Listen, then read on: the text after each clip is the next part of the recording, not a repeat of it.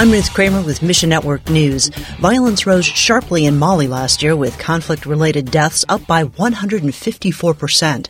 Mali provides a snapshot of a trend across Sub-Saharan Africa. This region is now the new global epicenter of terrorism, according to the Global Peace Index.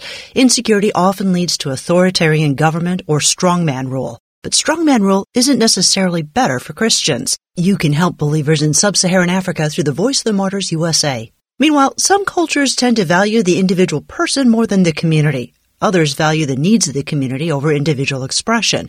Bruce Allen with FMI says Indonesia needs group cohesion to hold a nation of 6,000 inhabited islands together. The government decided to endorse several major world religions, and this gives FMI partners in Indonesia a lot of opportunities to share the love of Jesus with Muslim neighbors. Ask God to grow the Indonesian church. Mission Network News, a service of One Way Ministries. I'm Ruth Kramer.